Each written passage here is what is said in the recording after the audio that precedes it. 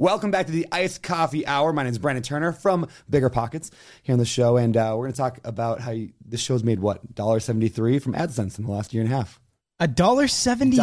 $1.73, right? How'd you come up with that number? I mean, I figured it's not like a $2 show, but it's not like a dollar show, so it's somewhere in the middle. $1.73. Yeah. Okay. Well, you're off. Okay. By a lot. How much? Yes. How much did it make so far? $133,000. That's what we made so far. So you're Oh, wow. quite off. All right. About $133,000 off. Well, I'm a couple decimal points. It's not too bad. That's not too It's a rounding error. Yeah. Well, Rounding error. thank you so much for coming on. We're really excited to have you here because you are like the real estate house hacking guru. Like you are the mecca when it comes to real estate, owning rental property, house hacking, cash flow, like everything.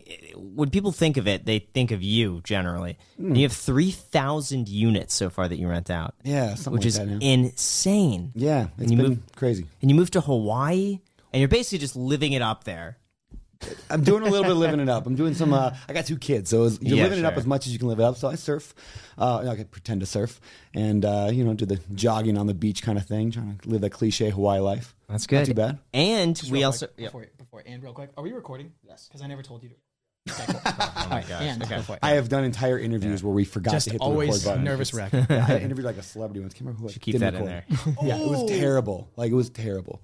Anyway, Who was it? I can't remember. It was somebody that was like a YouTube kind of guy, like a Kevin. you didn't or something. record? And it was like 30 minutes in. We're like, oh, I'm so sorry, but That's Were they tough. cool with it? yeah, they were like cool with it. I can't remember who it was. Did you just It drives me redo it nuts. and made it Yeah, we immediate just afterwards? Yeah. read it over. Oh, it was Jim Quick.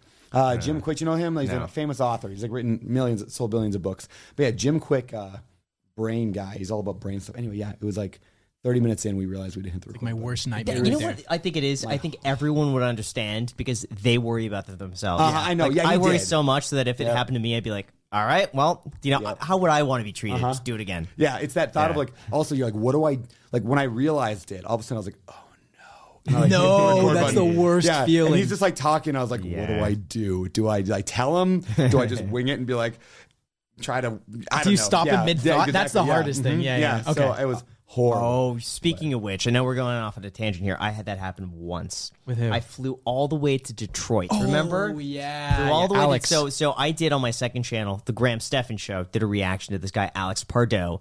The video got 1 million views in like a week. And so I flew to Detroit to confront him in person. So the entire trip, and I went with Meet Kevin on this trip. So the entire trip was centered around just going for him with this one interview this one afternoon. Recorded the whole video. Got back to the hotel room. We're done. It went perfect. And the audio didn't record. The entire time. It was just shh, nothing. And so at 7 p.m., I called him back and I'm like, hey, I'm so sorry. Can we do it again? Oh, And he was cool with it. He's like, yeah, sure. So we filmed it again the second time and it was just fine. yeah. But yeah. It sucks when that happens. Now I'm always like back up, Yeah. like 5 different things. I'm Yeah. like, this has got to work, and still I've screwed it up. Okay. Well, anyway. Anyway. We also have some drama to cover that right. you're no longer going to be with Bigger Pockets. So Yeah, we'll yeah, save drama. that. All We'll right. save that towards the end. All right. But the let's big start change. off from the very beginning. How did you get started before owning 3,000 properties? How much does that make, by the way? Do you know every month? Oh, that's a much really is good that? question. I mean, if our average rent around $500 because there are a lot of mobile home parks in there, Sure. right? So if you figure whatever 500, I'm not a math guy. 500 times 3,000, whatever that is, that's probably what it brings in. I don't I know. want to have $1 million a month, right? Is that right? I don't know. I Sure. think that sounds. Yeah. That's Yeah, right. Yeah. I'd be yeah. off by a 0 or 2 rounding errors. That's nuts. Yeah, Yeah, it's a lot. how did you get started? Yeah, man, in real estate. Yeah. So, I was bowling. It all starts with bowling, right? So I was bowling, and I'm there with this friend who's a real estate agent, and I said, "Oh, I'm actually looking for a place to rent. I'm 20 years old at the time. I said, I'm looking for a place to rent." And she goes, "Why are you going to rent? Just buy something." I'm like, "Well, because I'm 20. I have no credit. I have a job making $8 an hour, and like I can't buy a house. I have no money." She's like, "Trust me, it's 2007, right?" So she's like, "Trust me, we can get you a loan." Call up the bank, tell them the same thing. I'm like, "I got nothing. I mean, nothing." They're like, "Great, you're approved," because that's what 2007 was. So anyway, I knew enough to buy, not go buy the nicest property in the world because I was making $9 or whatever it was an hour. Yeah. I bought the dumpiest property I could find.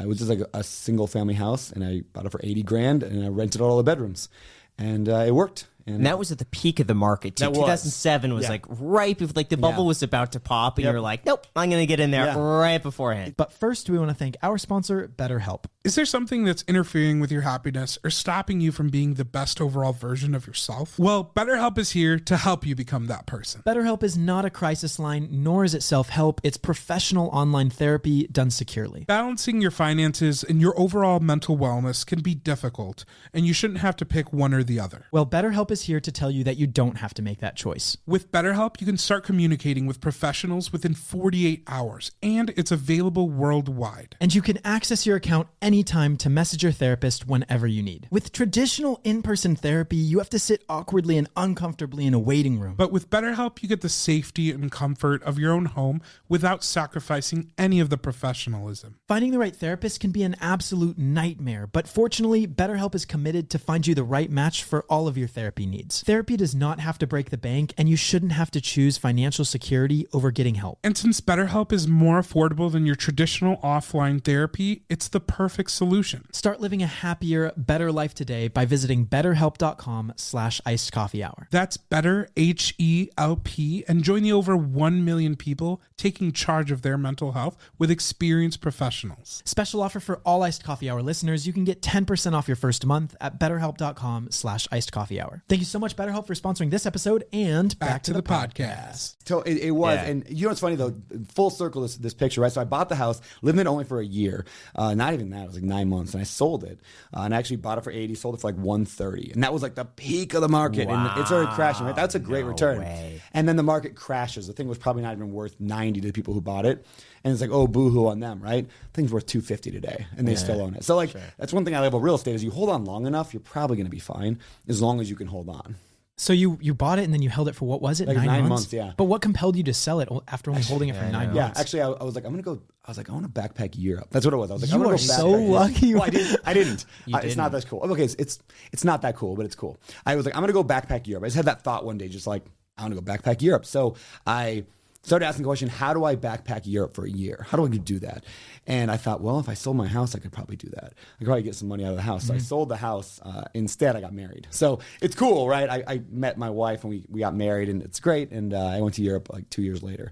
But that's how it started. I sold the house and took the money and had a wedding. What were you doing when you were making $9 an hour? I was working overnight at a group home. So for like developmentally disabled adults. Sure. So I'd sit there and watch like music videos of like punk rock bands all night. That was like my entire job, was sit on the couch, watch music videos on MTV, and make sure It was they a don't heyday die. of MTV. Yeah, that was so good. I was like a Fall Out Boys like era, and I was just like listening to Fall Out Boy videos all day long. It was great, all night long. Did you go to college? I did. I got a history degree. Okay. But it was like one of those, like I went to like 5 different schools, and kind of like at the end I was like, I got all these credits, can I get a degree? And they mailed me something, and I don't use it at all. Okay. So what was your like plan at that point? You said you graduated college, Yeah. and then from there you went to work at the home, Yeah. And then did you have any like long-term goals in mind, or were you just kind of taking life as it comes? You know, I was in college. I chose a history degree simply because it was the fastest way out of college. I was like, I talked to the guidance counselor or whatever when I went to the final school, and I was like, well, I got all these random credits from random things. What can I do with it? And they're like, well, if you do history, you can get out a quarter earlier. I'm like, yes, I will do that. So I did a history degree, and then there's 3 jobs you can do with a history degree. There's like, you can be a teacher, you can be a lawyer, or you can be homeless. So like I chose the history first, the degree, and then I'm going to go and be a lawyer. And then I read John Grisham's book. You ever read The Firm? John Grisham, you ever seen the movie? Yes. Okay, the movie. Yeah. It's all about like this lawyer who's like the mob's after him and all that. Which, I mean, it's an entertaining story, right? But what I got from that book was like the idea that like these lawyers work for like 40 years, working 90 hours a week. And like they go through like 4 wives, and then at the end of their life, they just like hate themselves, and like they're just like, that's like the life of a lawyer for a lot of like law people. And I was like, wait, what am I doing? Like that sounds like I'm like, yeah, it makes good money, but what's the point of making $200,000 a year if you're working 90 hours a week to get it, right? So like that book, The Firm, made me change my mind and decided instead, well, this house thing is kind of cool. What if I bought another house and fixed it up and then sold it? So I thought I'm gonna go flip houses. Started watching the flipping shows and started flipping You know houses. what show I loved was Flipping Vegas. Yeah, Flip Vegas. I remember that What one. was it? Scott Yancey, I think was his name. Yeah, that's not on anymore, is it? Nope. Yeah, those flipping shows don't last too long, but No, they don't. yeah, there's been a lot of them that just come and go, and they're all the same, but they're good for inspiration and just like that, like, oh, I could do that. That's cool. Then I found out I couldn't do it. I was terrible at it, and like trying to flip houses in '08, just terrible. So what was your first flip attempt? Yeah, bought a house for $45,000, and it was just a nasty old house built in like 1902, and put maybe 50 grand into it. So I had like 95 into it, and then tried to sell for 130, and then the market's just crashing. I mean, I could have made 25, 30 grand after fees, but the market was just crappy and couldn't sell it. So I ended up refinancing it. So for those who don't know, it's like, go to the bank, get a brand new loan. And so I got a brand new loan on it that was like a 30-year mortgage, so I didn't have to worry about paying it off anytime soon. And then it like just rented it out to some dude. He was like a contractor. And all of a sudden I was making more money on rent than what my mortgage and all expenses was. So I was making cash flow. And like, it was actually relatively super easy. And I was like, this rental thing is kind of cool. So that's how it kind of started the idea into rentals. What was your job though at the time? Because you had to have an income. I didn't have the job actually. So this is, I had the job. I quit the job to flip that house, right? So I had no job while I was flipping the house. And then I couldn't refinance. You can't refinance without a job, right? So actually to refinance it, I went and asked my dad. I'm like 22 at the time. I'm like, hey, can I just add you on to the mortgage? And just so your name's attached to it. And then we go to the bank and now it's your name on it. And he's like, I don't care. And I was like, I'll give you, someday, I think I said like, someday I'll give you half the profit when I sell the property, whenever we do. He's like, okay, that's fine. And so, yeah, we added him on to the property and then I went and refinanced it. And that idea of like adding the partners on, I mean, I've done that now on almost every deal I've ever done, I've done with partners. Because like the big thing with real estate is everyone's like, well, I don't have enough money. I can't afford to do it. There's tons of people out there who have money and they just don't have the time they're not sitting here watching a YouTube video or listening to a podcast on finances. Maybe they are. They probably are. Yeah. There's people with money and then there's people who have hustle. Yeah. And if you can put that together, I mean, it's sometimes there's people who have both, right? But it's rare. Most people either they have a job, they're working at the county, they're working at the state, whatever. They're making good money. They're a lawyer working 200,000, hours a year. Yeah. But so now I do partnerships for almost everything. And what year was this, the flip attempt? Yeah, that would have been 2008. I think the first flip was 2008. And I decided that flipping wasn't really for me. I tried a few more times, never really made any money, lost a little bit of money sometimes. But the rental thing just kept working. Like every rental you buy, I once heard this analogy. Every rental is like a little oil well, right? A little oil well, like in Texas, right? You drive through, there's an oil wells pumping oil out of the ground. Every rental you buy is an oil well. So you have one and you're making $100 a month. It's like, well, that's not very much. But then you buy a duplex and now you're making $200 or $300 a month. Then you buy another little duplex and then you're making $500 a month. And just each one is just pumping oil out of the ground every day, every month, every year. And it adds up. So by the time I was 27, I had like $3,500 a month in cash flow. And I was like, I'm the richest person I know. So I quit I got another job at the time just to pay some bills, quit that job and sat on the couch and retired when I was 27. Did you? Yeah. I mean, I literally sat on the couch and watched TV for like 3 or 4 months. Did you like that? No, it was terrible. It was Why? It was What awful. was bad about that? Yeah, I mean, daytime TV is terrible. Right. There's just like, I think like, I don't know if it's like I don't know. I'm so much of my life is wrapped up in like my identity of like being a hard worker. So then all of a sudden you just sit around and do nothing, that just wasn't fulfilling whatsoever. I think I have this theory that like anybody who's able to retire early in life can't retire early in life. It's like if you're smart enough and you are good enough and you work hard enough to retire at a young age, you'll just never take it. And like they have stats that show when people, even older people, when they retire, you can predict somebody's age of death by when they retire. You retire at whatever 65, you'll die at like 75. But you retire at 75, you'll die at 85. There's just something that like humans are built to work and built to keep the mind going. Oh my gosh! All right, well that's it. Sorry, Bailey. She's going in the cage. So I want to know the exact events that happened in the timeline to get to like being 27, making $3,500 a month, because I'm kind of in the beginning of that journey where I got my first property and I want to start leveling up and getting more properties and making more like, income doing this. But it seems very difficult to like get to where you were at 27. How did you do that exactly? Yeah. All right. Let's talk about house hacking. So, all right. So I'll backtrack a little bit. Back in when I did that very first flip, right? I sold the first house where I made a little bit of money and got married, right? Then I needed a place to live because I'm broke. So I flipped at the same time I bought that house to flip, the first one that was a failure. And then I bought a duplex. I didn't know anything about duplexes. I didn't know anything really, even at the time, about rentals. I just bought, it was a duplex for sale for $80,000. It was 2 houses on one lot. So they weren't even connected. There's a little yard in between. One of them was a 1-bedroom, 1-bath, 400 square foot house. That's what I lived in. They call them like casitas in some areas. They call them ohanas out in Hawaii. They call them mother-in-law apartments, whatever. So I'm in this little 1-bedroom, 1-bath house, literally like 6 inches from the alleyway where like just people are like going through on bicycles and doing drugs and stuff. And then the front house was a 2-bedroom, 1-bath. And again, a little tiny house. But I remember the day, I mean, it vividly in my vividly in my head.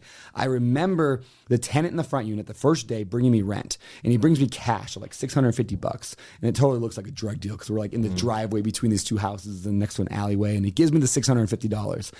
And I'm like holding this.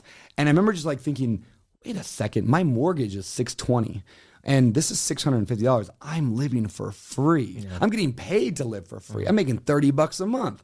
Again, I'm like super rich, right? I'm at the time, again, I'm like 21 at this point, 22, somewhere in there. And like that was just like this light bulb moment. And I remember thinking also, if I had a lot of them, like then that would be cash flow. This is kind of how I started discovering cash flow. I started, then somebody recommended, oh, if you're into this, go read Rich Dad, Poor Dad.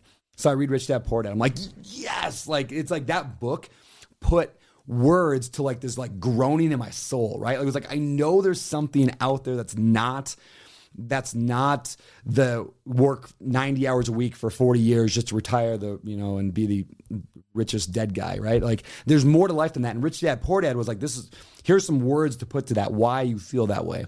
So Rich Dad, Poor Dad started there. Then I went to the library and I read 100 books over a summer, like probably over 100, but I remember I stopped counting around 100. 100 books on real estate, just everything I could find on it.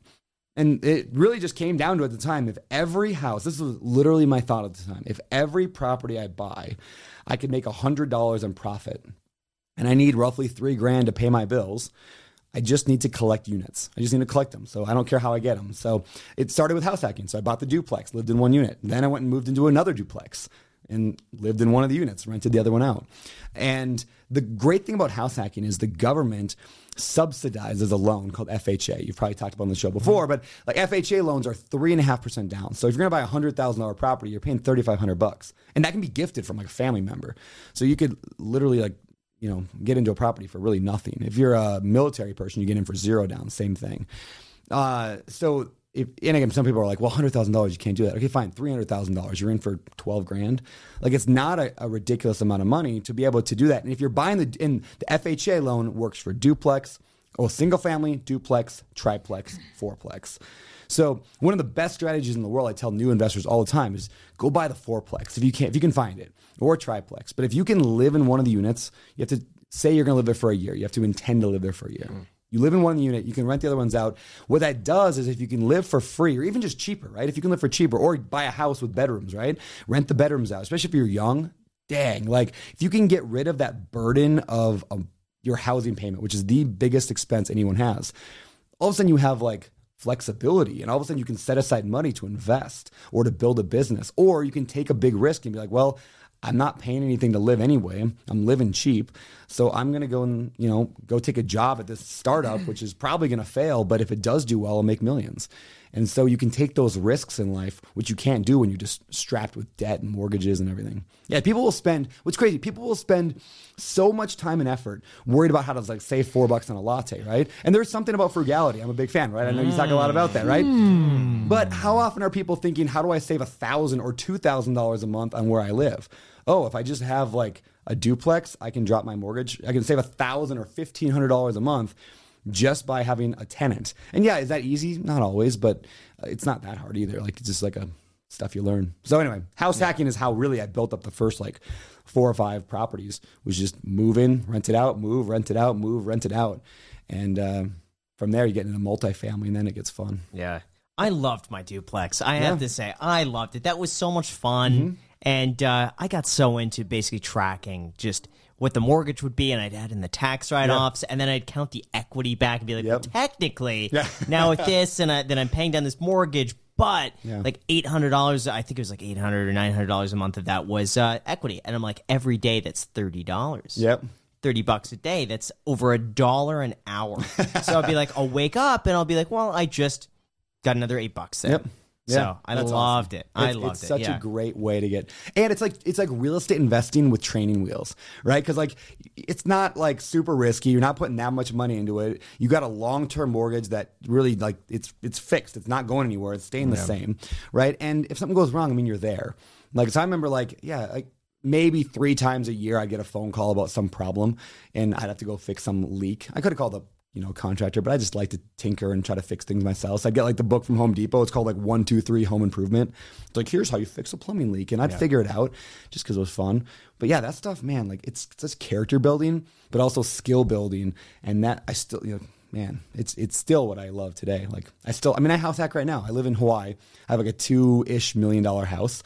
And like I have an extra unit in the back I rent out. Yeah. And then I have the basement I could rent out if I wanted to. I just keep it for friends and family. But I could at any point rent it out and then live for free in a $2 million house overlooking the ocean in Hawaii. Like this works at any level. Like I can vouch for that. I saw his place. Is it nice? Nice. I mean, oh man, you drive up the driveway and the house is up at the top. And then he's got the pool, and then this entire, like, your office. The sea shed. Yeah, the shed. Yeah. And then a property in the back, and a huge backyard where they grow it's gone. vegetables. The backyard's gone. Why? Yeah, we got hit by a flash flood last week. I haven't seen it yet. Are But you Yeah, serious? flash flood came through. It's crazy. Like, it took the whole backyard out. No. Like, we got garden, the tables, everything. I mean, it's gone. You know what's funny? You were just telling me it never rains. I know. It rained 17 inches, I think it was, in like a night. No. It rains 3 inches a year. And I'm in the desert, like basically, like a classified desert. And they got this freak storm. It took my wife was at home with the kids. Yeah. She's calling me. I'm at like this honky-tonk bar in like Nashville with a bunch of friends having a great time. That's why I lost my voice, right? And she called me. She's like, the house is going to collapse. And like, she's like freaked out. Yeah. And it was messed up. So anyway, I get to go back home here in a few days, and apparently I have no backyard. So, But insurance would cover. actually not. Why? Because No flood insurance. No flood insurance. I mean, why would I get flood insurance? I'm on a hill. And I'm on a hill in the desert. Like, there's no reason for me I would ever thought to get flood insurance. Now, that said, I mean, what's 10, 15, 20 grand to fix it up? It's not going to be the end of the world. Like, more than that. I don't think so. Because I mean, like, for excavation of all the mud and stuff like that. yeah, but I got some contractors that like live out there that like, work for me. So like they just like for the first, I mean, they've been out there for a week every day now. So I mean, I'll probably be in for 15, 20 grand, and it's like, okay, well, I'll that's survive. not. It's not the end of the world, right? Yeah, it's not terrible. And this, things like that scare people. When I talk about this, people are like, "Oh, that's why I don't want to get into real estate," right? Like, I'm like, it's like, what's that quote? If you have a problem that can be solved by money, and you have money, you don't have a problem. And so it's easy to get overwhelmed by that stuff and be like, "Oh man, it's a," and you're like, "No, you just write a check. Like it's not a big deal." Speaking of that, I'll take a screenshot of this. This is a repair. So I've gone a little while without a repair, and this came up. I'll show you a picture of this. So this was not partly my fault. I was an idiot. Is that the main line? Yep. Hey, Mainline Brothers. Oh yeah, Nice. That's great. So you're looking at I think it was $7,800. Yeah. So let me tell you, this was my mistake. I had an issue a year ago, and they basically said for $2,000 we can make this work. It'll fix it. It's not going to be a permanent solution, but this could last you a year, could last you 10 years. It's just it's a pipe from the 1950s. So they're like, we're going to do it quick. And I think they quoted me at the time like $10,000 to fix it the right way. So I figured, I'm just going to pay the $2,000 and problem solved. Yep. Exactly a year later, when he was telling me it could last a year, but a year later. Yeah. And then they ended up refixing what I fixed a year ago because they're like, it's easier for us to do the entire thing all at once than keep their work. Yep. Explain what happened. So You didn't say. Oh yeah. So what happened was basically the pipe was really old. It was I think it was clay or ceramic or something from the 1950s. Over time, roots got into it, so they've been hydrojetting it. But I didn't hydrojet for a little while, and it cracked the pipe. And then over time, the pipe kind of shifted. Yeah. And water basically started backing up. So that sounds fun. Yeah. But like, it's one of those things, right? If you have a problem and you have money, they can solve it. Then you don't really have a problem. It sucks, especially when you have a rental that like you rely on it to bring in money. But here's the thing: this is probably like the if I get like one tip for anybody who wants to get into real estate, it's this: like, know that stuff does happen, and it happens all the time. It's not like a shock. It's not like, oh my gosh, I can't believe that. Of course, everything breaks down. So if you account for it, like, then you're fine. I mean, for example, like what I mean by that is like, let's say you buy a property and you're like, this thing is going to rent out for $1,000 a month. My mortgage is going to be $800 a month. Wow, I'm making $200 a month in profit. No, you're not. Like I would set aside at least $100, if not $200 every single month for that. Because it only happens once every couple of years, but it does happen. And then, you know, like 2-3 years from now, you're going to have a roof leak, and that's going to be $3,000 to fix it. Your water heater is going to go out in 5 years. You're going to have to put a new one of those in. It happens all the time. We call that CapEx. It is a real number. It doesn't happen monthly, and so people forget about it. And so they buy property thinking it's going to make them money, and then in the reality, it just loses them money. Now, thankfully, we say real estate is a forgiving asset class. My buddy David, who's on the podcast, the Bigger Pockets podcast with me, he says cash flow is a defensive metric. Cash flow is not designed to make you rich. It's designed to help you hold on long enough, like riding a Bronco, you know, or a bull, you know, if you're in a rodeo. You got to hold on. Like it's like duct taping your legs to the bull, right? Like you're not going to fall off if you have cash flow because you can handle things like that. But what you really want is to hang on long enough that 10 years later, that property's gone up in value. Because real estate goes up and down, but it goes up and down in an upward trend. And so, like I said, that house that I sold at 130 dropped to under 100. Now it's worth 2 something. Like it's the way real estate tends to work, especially when the government's printing as much money as they are. So if you can hang on long enough, real estate is phenomenal. And then the cash flow is good in the meantime too. I don't think we ever mentioned where exactly you were buying initially. Yeah. Oh, actually, yeah. So this actually plays into my story a little bit. This is cool. So that very first duplex, right? I lived in the alleyway, right? That little crappy house, and had the tenant there. This is in Aberdeen, Washington. So Aberdeen, Washington, technically Hoquiam, Washington, but it's Grays Harbor County, Washington, which is famous only for one thing. So Grays Harbor is famous because that's where Nirvana came out of. So remember Kurt Cobain, Nirvana, that whole thing came out of Aberdeen. So my house there, this little crappy duplex, after about a year of owning it, the tenants were like, hey, people keep taking pictures of our house. And I was like, what do you mean taking pictures of the house? Yeah, we just keep seeing flashes through our windows. And I was like, nah, the county must be reappraising or something, right? And then it went several years. Like, the tenant would be like, yeah, more people taking pictures. Couldn't figure it out for a while. Finally, we learned what it was when some Swedish tourists knocked on the door and they wanted a tour of the Cobain house. And we're like, the Cobain house. And we find out, and I look it up online, I find out it was the house he was born in, like on his birth certificate, like not literally on the floor, but like that's his parents were in both houses. They lived in this little shack in the back where I lived when he was born. And then at 6 months old, they moved into the front house and they lived in that one. So I'm the only person who owns 2 of Kurt Cobain's former houses. You still own it? I actually just sold it a few months ago. No, why would you sell that? I know. Because, seriously, if you can afford to hold on to that, that's a piece of history. I know. It was cool, and I loved it. I had it for 15 years. It was cool, but the bragging rights, the cool story that it's fun to tell, right? It's a cool story. It wasn't worth just the mental headache of hanging on to that property. What's the headache of holding it? Was in a crappy neighborhood. Like, it was in an alleyway. I mean, it's so like it just attracted like rough tenants. Like, I always like to say like rough houses attract rough tenants, and so like nasty properties attract nasty people. It just is what it is. Do they know? Do the tenants know this is Kurt Cobain's house? We tell the tenant after they move in, but I don't want to advertise it because I don't want the kind of person who would rent a house because it's Kurt Cobain. I would rent there. I don't know. I feel like seriously, if I you mean, may I be able to charge area. higher rent. Yeah, you'd be able to charge higher rent, and you would do attract a better tenant who could. See, here's the thing. I think it was a marketing problem because you're marketing this as a normal house. I agree. And that would attract those sort of tenants. You market this as Kurt Cobain's house. Yeah. You're in what was it, realist.com. You get in all the magazines and online print. I did think of that because they were selling one of his other houses for $1 million. But so here's the thing. It's like you're going to attract a tenant who's okay with the less desirable area, even though they're a higher caliber tenant because it's Kurt Cobain's house and they get the bragging. It was a crappy house, though. It doesn't matter. Dumpy house. It doesn't matter. I feel like that it's hard to replace that. Kurt Cobain's house in Hollywood is very similar to that, and it's run down. I think it's like empty, and you get these YouTube people who like sneak into the house to film it. But stuff like that, like you get a bit of a premium. Yeah, we thought about turning it into Airbnb, and we kicked it around for a while, but I didn't want the headache of it. And then I thought about selling it as like it was like baby house, right? So it's not like there's another house in town where his writing is all over the walls. Like that house is like people are like, that's the Cobain house. I just have the baby house, so I kept it. And then finally I was like, here's actually why I sold it. I do what's called a return on equity calculation, right? So you look how much equity you have in your property, how much you'd actually make if you sold it. And then you say, well, how much cash flow did I make last year compared to how much I would have if I sold it? And my return on equity was like 1.3%. I'm like, well, shoot, I'm making no money on this thing. I might as well just go and stick in the stock market and make more than 1%. So it was a financial thing, but I'm actually selling almost everything I own in that town. Like what got me to financial freedom is those first deals, which is great. I don't regret any of that. But that's a hindrance to me becoming like the next level of whatever that is, right?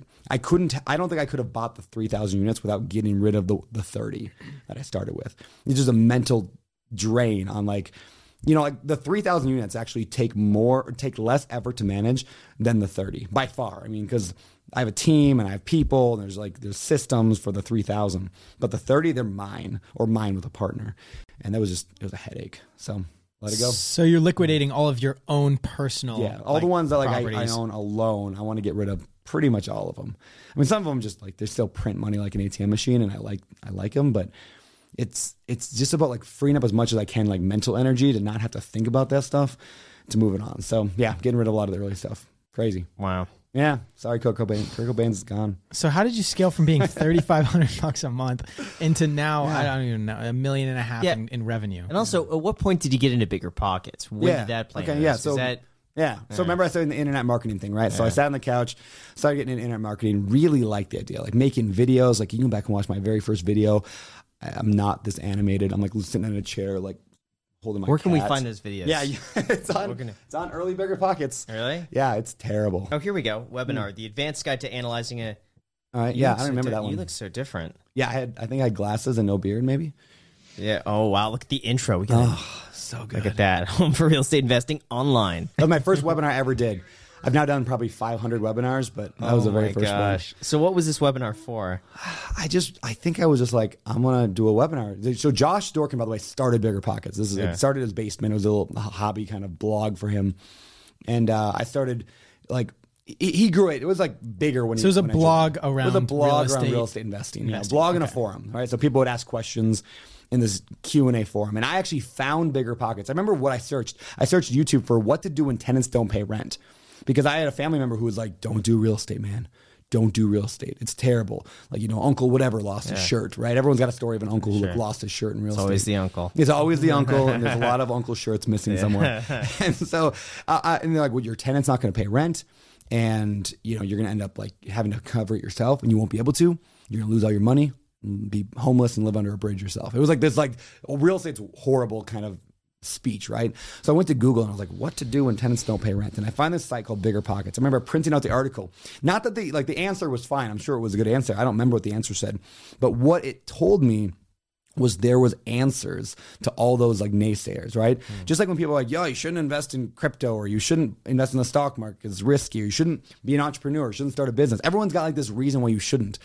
But when you get around people who are actually doing it, it's so freeing. You're like, oh, like I can actually do it because other people are doing it, right? Like nobody knows, like if you don't know real estate, like why would you listen to those people about whether you can do it or not? So I found Bigger Pockets. I started helping out, asking questions in the forums. Like people can go back to my early posts and be like, I'm like, how do I buy a duplex? I'm asking all these questions. And that led to me meeting Josh Dorkin. So again, at the time, it was just kind of a hobby forum. Then he kind of made it a business, but it was still pretty small at the time. And I started editing blog posts for him. He's just like, hey, I'm looking for some help. Can you edit? And I'm like, I can edit.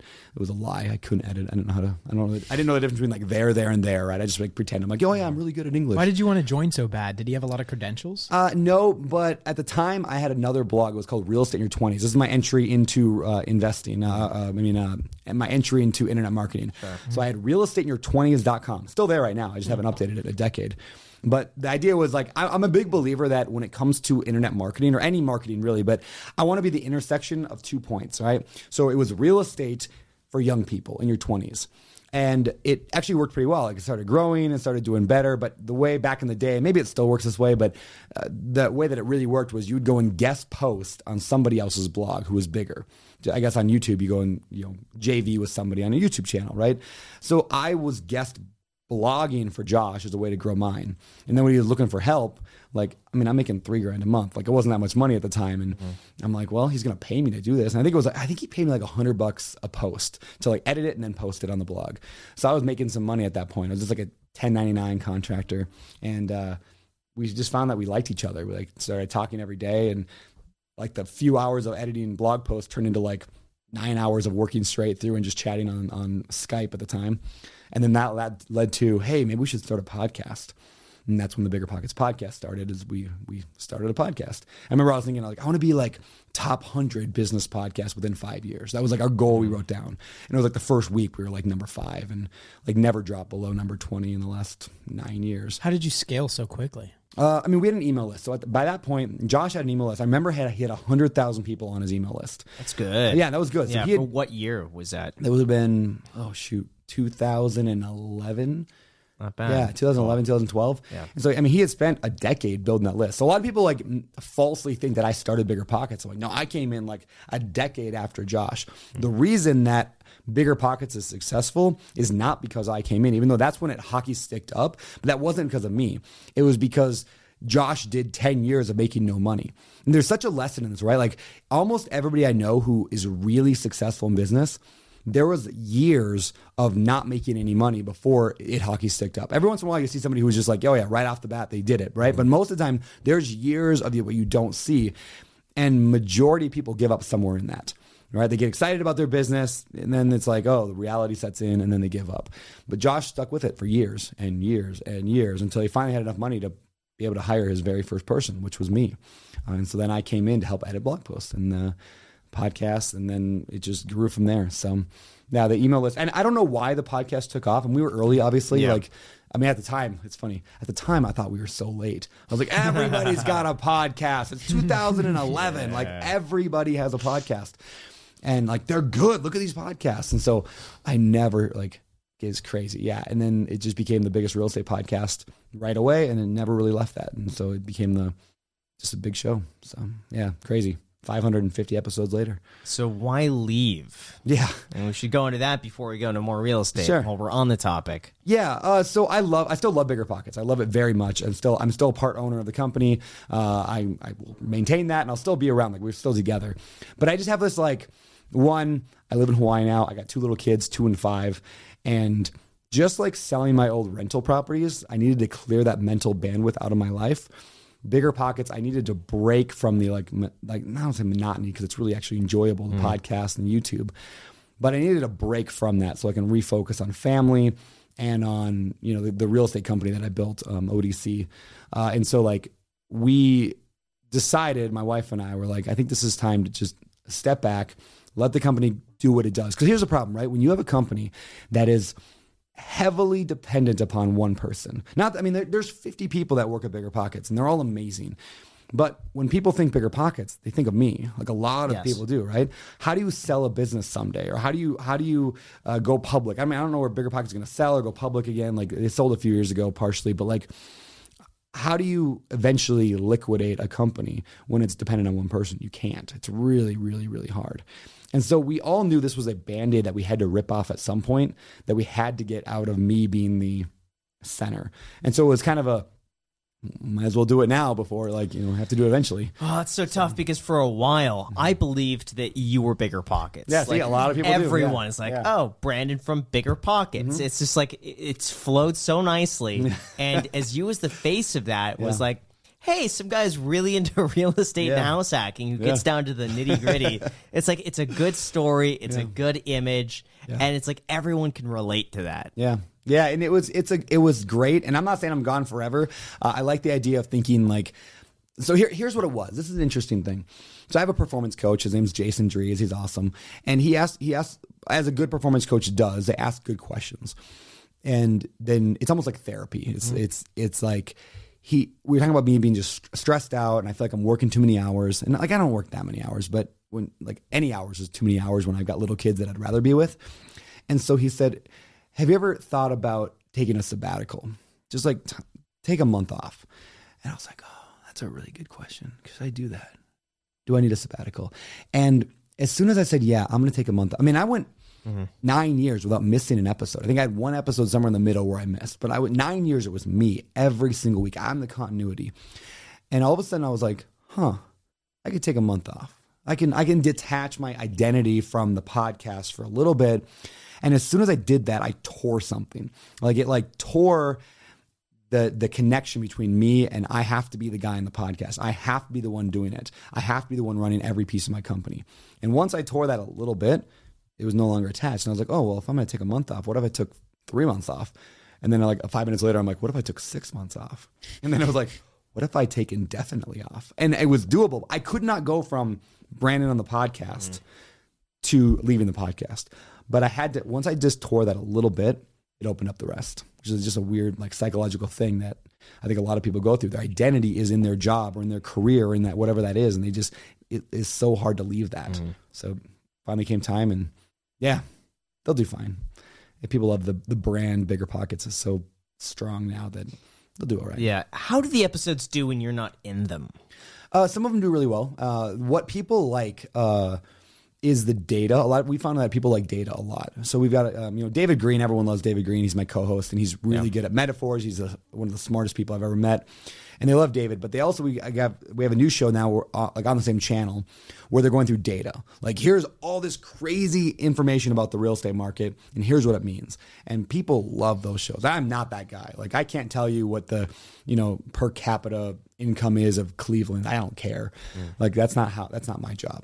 I can hype you up and I can get you really excited about real estate and I can explain why it's good and $100 a month and little oil wells. I love that stuff, but I'm not a data guy. So it's good. They'll experiment. But you ever watch what's the show called? Kelly and Live with Kelly and it used to be Regis. So it was Regis and Kathy Lee, right? Yeah. Originally. So this is probably even before, like when I was in like high school, Regis and Kathy Lee. Yeah. Then Kathy Lee left and it was Regis and Kelly. Yeah. Then Regis left and it was Kelly and Michael. Then Michael left and it was Kelly and Ryan. So, I liked Michael. Yeah, Michael was cool, right? Yeah. Strathan, the gap in his the teeth, right? Yeah. I loved him. Yeah, I he did was too. so funny. Was this a talk show or something? Yeah, it's like a morning like Today Show kind of thing. Oh, like, okay. Jack's too young to remember. Yes, exactly. Yeah, this was so today it's Ryan Seacrest, and so every time that happens in that show, people are like, "This show sucks." I'm like because like you get used to the people. Like imagine if suddenly like you left the show, right? People are like, who's this guy? Yeah, who's this guy? Who's right? Like, or if you left, people would be like, "Hey, we miss him. Bring him back." Right? But they get over it, and people will get over it, and there's going to be a dip probably, and they'll be like, well, we want Brandon back because that's what they're used to. And then they'll get somebody else in there, and then they'll get used to that person. And I'll pop back in and be like, hey, I'm still alive. Yeah. And that'll be fun. So, yeah, it's crazy. Interesting. Yeah. So what are you working on over the next year? Oh, man, plan? I don't know. I really want to get better at surfing. Is a big piece of it. I want to write another book or two. I've written a bunch, and I like writing a lot, so I'll probably write a book or two maybe if I get bored. But man, I just want to I want to watch my kids grow up. You don't get that again, right? I mean, you guys don't have kids yet, right? No, but you could always just have another kid, though. I could have another kid. I want more kids. Kids are so much fun. They're a horrible amount of work, but it's so rewarding. And so I'd love to have another kid so I can practice that throughout the year. It'll be great. Get it? Sex joke. But anyway, so Jack, earmuffs. Yeah, earmuffs, please. This show just went PG-13. So that's all. Yeah, I don't really know, but I want that. I think it's just really good for people to have more margin in your life, whether it's in your day. Like when I wake up in the morning, the days that I start with like a buffer, like that margin, just my days go better. Yeah, what do you mean? A margin, like space between when you wake up and when you get to work, right? Or even like in your day, like taking 5-minute breaks, like having margin, like edges around your day or in the middle of your day that just breaks things up. So you're not just like thing to thing to thing to thing, but taking time to just like relax and like think. In fact, I do a thing every single week. I have this like amazing massage therapist lady from the Four Seasons Hotel comes to my house. I'm a lanai. You stood on that front porch, right? And she gives me a 90-minute massage, and my wife gets like a 90-minute massage every week. It's crazy expensive, right? To do how much same that time cost? or yeah, one at a time, right? So I think it's a couple $100 a week, maybe each person, right? couple hundred a Wait, week. each person? Yeah, A I think person? I think it's 150. I don't know these numbers. I think it's like $150 and for an hour and a half. That's I think. wait, but and she comes to you. Yeah, it comes to me. That's cheap. Yeah, I mean, it's not bad 150 for to, a massage, correct? to come to you for Yes. an hour and a half. Yeah, It's not bad. It's at not terrible, all. right? Yeah. But you do it. Yeah, now it's. But you made my wife both. Now it's $300 a week times 4. It's $1,200 a month. Let's call it. Some people would say that's a frivolous waste of money. That is the most profitable hour and a half of my week by far when I'm on that massage table, because that's buffer, that's margin in my life where the first hour of that, right? There's and this is important. 90 minutes is more, to me anyway.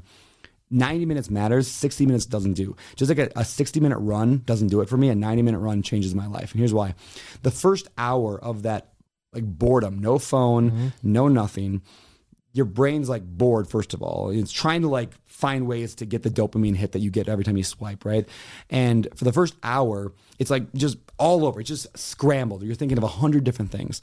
But then at some point in there, your brain starts to think of something that's important. You get through the clutter, and it starts to focus on a thing, some problem in your life or some situation or some business idea. And so I liken it to a tornado, right? So a tornado, like, it's whirling around like this really fast. And then it starts to like cycle in on something. And then you get just on some topic in your head. And the last 30 minutes of that massage is where, like, I would say 9 out of 10 of my best ideas for whether it's video content or business ideas, problems that I'm going with in business, how to grow, like Open Door Capital, like the company I founded, like so much of that has been because of that margin, that time.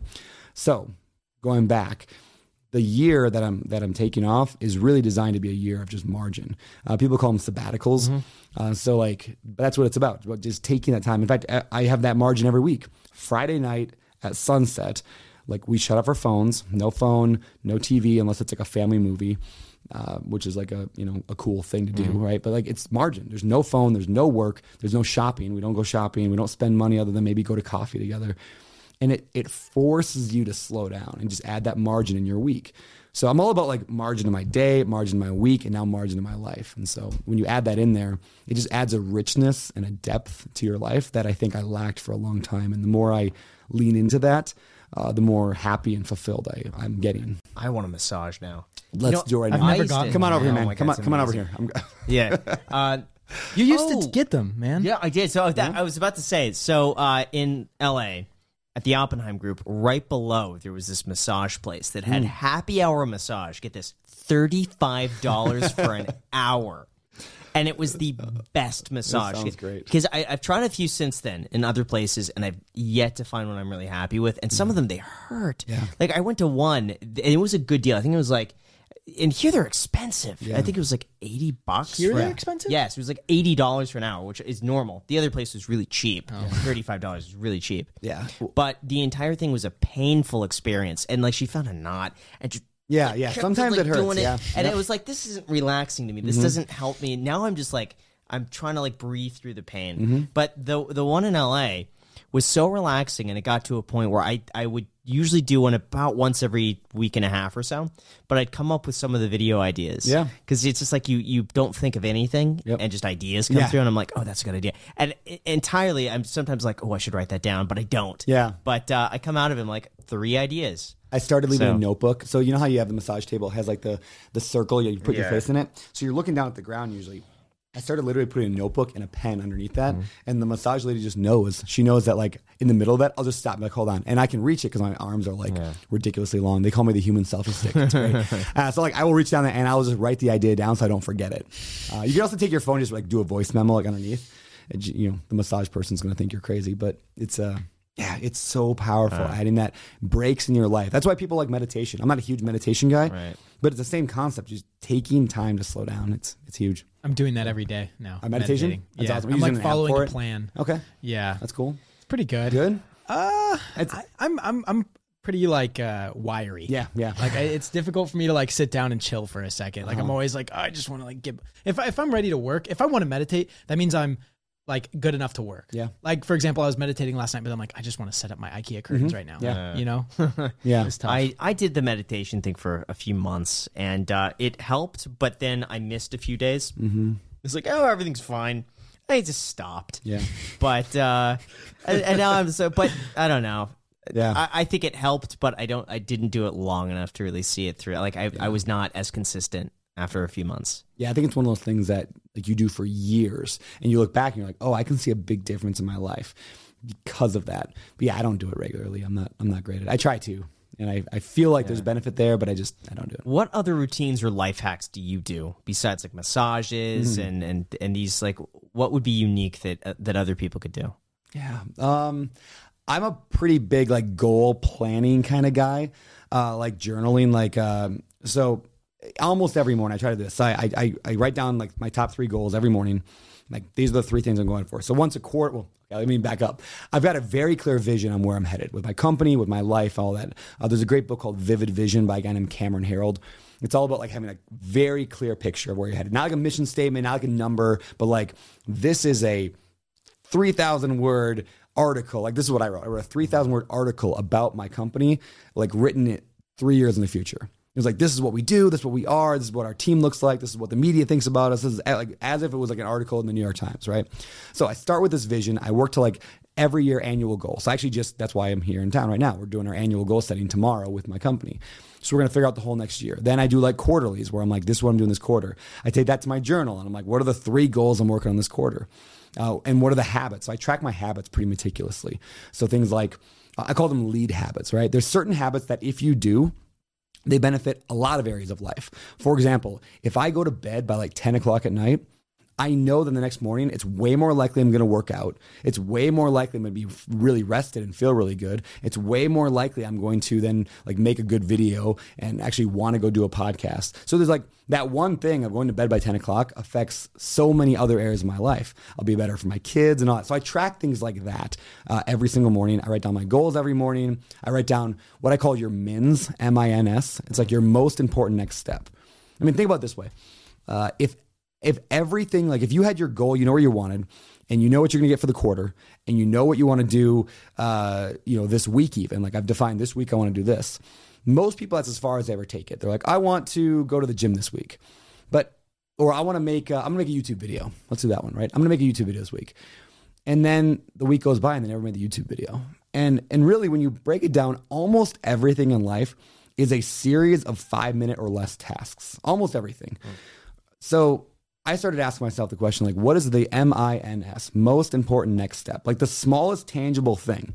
And it literally might be like, open up my Evernote and look at my list of video ideas. Like that's it. It's a 3-second task. And then, so I have the goal, I have the week, I have my most important next step. Open up Evernote. And then ask myself again, like right after that, okay, what's my MINS? M-I-N-S. So every single morning I write down what my goal is, why I want the goal, and then I write down what my most important next step is to get it done. Then I put it on my calendar. So I'm just very meticulous about that. And it's helped in a lot of areas of life. I do it in business, I do personal, fitness, family, all that stuff. So I don't know, I'm probably kind of a weirdo with goals, but it works for me. That's really cool. I like it. I love the MINS thing. That's really cool. Let's do it on you right now. What's a goal you want to achieve in life? A goal I want to achieve in life? What's something you want to do? Real estate? You want to buy some rentals? First thing I thought of was probably having a family. Okay. Do you have a girlfriend, wife, anything like that? No. Okay. We want to get you a girlfriend. We got to work on that first date. All right. So we want to get one date. What's your most important next step? On getting a date? On getting a date. What's the smallest, less than 5-minute task that you should be doing to get a date? Probably finding a girl. Okay, let's get more specific. What can you do? Probably look better. Maybe get a haircut. Okay, let's go with that. Let's go with that. Shave my neck. Get a haircut. What's the most important next step on getting a haircut? What's your MINS on getting a haircut?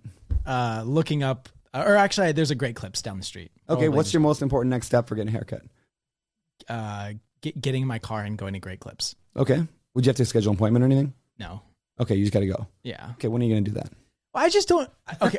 Oh, you're the excuse. What time? Yeah, let's hear it. What time? Look, you're saying your entire goal. No, you said okay. What's a goal I want in life? Okay, I want to have a good, happy family. Okay. But I'm only 23. I just true. turned 23. So I think that's something I want to do, but I don't think that's something that's like a pressing thing. Sure, It's okay. like, so maybe that's not the ideal thing, but you get the idea, right? Like I like that. It's like so you're- especially nice, like especially if you're like hammering Yeah. it in, We you gotta know, like continue this forward. People pay Brandon big money for this. You realize people pay Brandon like $5,000. Well, here's just for this, what he's right, doing this. to you right now. You follow along. It's super simple though. So in other words, this amazing life goal of like what you want to accomplish is to have kids and a family. Like, think of how amazing that is. It all comes down to you just going to Great Clips, right? Or whatever, super cuts. I don't know. Like, your entire life is all dependent on this one simple act of getting a haircut right now. That's it. Why aren't you getting a haircut, man? Why are you still sitting here? Like, go get your haircut. No, you're right. Timing, it doesn't matter, right? Right. That's good. But people are like, hey, I hate my job. I want to get out of my job. I'm like, okay, well, what's your most important next? They want, I want to buy rental property. I want to get $3,000 a month in cash flow. Great. What's your most important? What's most important next step? They're like, well, I got to buy a rental. What's your most important next step? I got to find a real estate agent. Great. What's your most important next step? I got to go on, and they'll usually like, I don't know, right? If you go to Facebook and ask family and friends, hey, does anybody know a good real estate agent in Las Vegas? That takes 30 seconds to make that post. Do you know a great real estate agent in Las Vegas? And it'll probably get you what you want. Your entire future, the next 80 years of your life, enjoying life, having wealth, like living an amazing, incredible life, all comes down to 30 seconds. But you know what? People will go 30 years without doing that task. It's a 30-second task. And they'll go 30 years without doing it. And they'll wake up with 60, 70 years old, overweight, like, divorced 4 times. And they're like, why isn't my life working out? Because they didn't do the 30-second task when they knew they needed to, because they just don't think about it. So I'm really big on this idea of like, go work backwards from what you want, and everything is a 5-minute or less task. So that was That was crazy. really good. Holy Do cow. that again. Yeah, do it to Graham now. Do it to Yeah, Graham. actually, Graham, we're gonna do it to you right now. Let's do it. That'd be fun. You ready? So, what's a financial goal you have? Something you want to buy or do, or maybe a business idea? Man, I want to lower my taxes. Okay, you want to lower your taxes? Great, that's Lower my great. taxes. All right, you lower your taxes. Yeah, it's too late for this year. What's though. the most? Is it? You get 2 weeks. How? Where? I don't know. What's your most important next step to find that answer? I'm worried about rushing it, but I already asked you. Yeah. Okay. So and you said no. Yeah, you didn't have true. anything closing this year. Yeah, I know. Ryan Pineda was another person, but he didn't have anything closing this year. Okay. And too late on that. So I have 2 weeks basically to spend money on something that I feel like shouldn't be rushed. So I feel like it's probably too late for this year. Maybe. What's your most important next step to find out? What's your most important next step that you could ask? Who could you ask? I could ask you. Okay. So when's the next deal that you have coming up? I don't have a deal, but Why not? Dude? We just raised the fund, but you could. Yeah. Like, can I get in that fund? No, I don't think so. I think we're full. Sorry. But I've got a duplex that Kurt Cobain used to live in. That you can No, but for example, I'm part of a group. It's called GoBundance, right? So it's all millionaires. You have to be $1 million plus net worth to be in it. And there's a Facebook group where people post in there. So because you're asking me, do I have any suggestions for you? I'd be like, well, I could post in there and just say, hey, anybody have any ideas? I got a buddy who's looking to whatever. So in less than a 5-minute task for me, I can post in this group. And somebody might have a deal coming. There's hundreds of real estate investors in the group that do exactly what I do. So that's an option. Don't you feel like it's a bit rushed? If I have 2 weeks to basically spend that amount of money, yeah. I don't want to rush a deal unless the perfect thing comes up. It's like, hey, we got this commercial space, put $1 million in it, and it's just you won't close in right in that time. Yeah. Yeah. So I'm kind of screwed. Buy not Model necessarily. X. Buy 10 No, Model I don't Xs. need 10 Model X. I wanted to build out the other garage. So Could you buy a jet? no. Grant Cardone style. I thought about so many things. No, there's nothing. Real estate was the only thing that I thought would be good, but I'm too late in the year. Real estate is. I introduced you, by the way, to my buddy who does the what's it called? You buy real estate and save a bunch of money on taxes because you buy a commercial. So you got an email in there. Cool. But you won't close by the end of the year on that. No. I don't think anyway. Let me put some more thought into this. Yeah. I love problems like this. Yeah. Like, so there's this thing called Parkinson's Law, right? You've probably heard it before. Like, work expands to fill the time you have. Yeah. Like, I don't know, 10 years ago now, I had this goal set at the beginning of the year. I'm going to buy, this is before I was like super goal oriented, but I was like, I want to buy 12 units this year, 12 properties or 12 units, right? And it was like December 21st. And I counted them up. I was just like driving home from the airport. And I kind of forgot the goal again. I wasn't doing any of this journal stuff every day. And I was like counting them up. I'm driving home from the airport and I'm like, oh, dang it, I bought 11. I was like, well, it was a good try. I mean, 11's pretty close, right? 11's pretty good. But then I remember like, I'm not somebody who just like gives up 90% of the way there, right? Like I might as well try. So I had 10 days to the end of the year, and 2 of them are holidays and one's Christmas Eve. And on December 30th, I closed on my 12th property. Like I closed on it. I didn't even have anything in mind at all. And I had, 10 days or 9 days I closed later. It just shows like the power of like when you have a year to get something done, you'll get it done in a year. But if you really want to do it in 2 weeks, 3 weeks, you'll do it. Like there's always a way. Just where's the mental, it's going to take some mental energy. Is it worth it? Right. But that's why I love problems like that. I love constrained times. Like anytime you can put something into a shorter timeline, you'll almost always get it done in the same amount of like effectiveness as if you would have done it in a longer time. So I'm a huge fan. But let me work on that problem in my head a little bit. Yeah, that's really financially. There's really not much. That's really. I mean, you could do I'm not an expert at this, but you could do a charity, what's called a charitable remainder trust. You heard of those, right? Like you dump money into this like trust, and then you get the deduction the year that you put it in there, but you don't have to give the money in the year that you put it in there. So let's say you throw $1 million in this trust, and you now have $1 million write-off. And then you can figure out over the next few years where you want to give the money to, but you get it off in this year. I'm actually working on an idea that's different, but similar. Curious your thoughts. I'm going to give you guys a pitch right here, right? Okay. This is the idea that I have. I'm thinking, so what we do in real estate, like in my company, like ODC, what we do is we buy these properties. Let's call it $50 million for an apartment building. We then fix it up a little bit over the next few years. We'll raise the rent slowly. We pay off the mortgage a little bit. And by the way, we raise the money from people like you to invest. All right. So you give us the money, you're funding the down payment. We buy the property, fix it up, and we sell it. Let's call it 7 years later for $80 million. We bought it for 50, we sell it for 80. Now we've paid off the property, let's call it $5 million in that time. So and we pay some closing costs and all that. At the end of the day, we clear $30 million. We give it back to you and the hundreds of other people that gave us money. You get a nice return on your money. You're like, yeah, that was cool. I made some money. And I get some fees and I get some profit at the end. And everybody wins, right? But what do we actually do there? Like, what do we actually do? We, out of thin air, generated $30 million.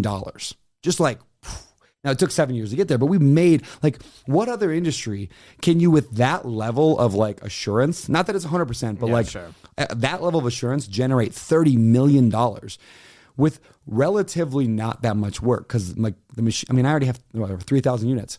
Add on another 300 onto that. It's not that much extra work for my company to manage that.